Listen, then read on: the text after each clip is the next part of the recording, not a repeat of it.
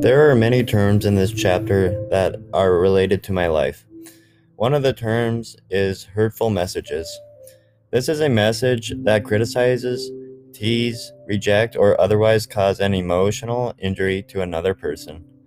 I think this is a very common in many people's lives that use a phone or even say face to face. I have done it many times, even though it is hurtful to others, and others have done it to me with not meaning it or realizing they did it. Another term that relates to my life is jealousy.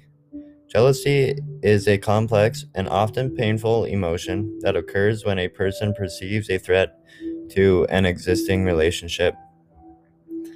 This is another term that is used day to day in a person's life because they are jealous of someone else.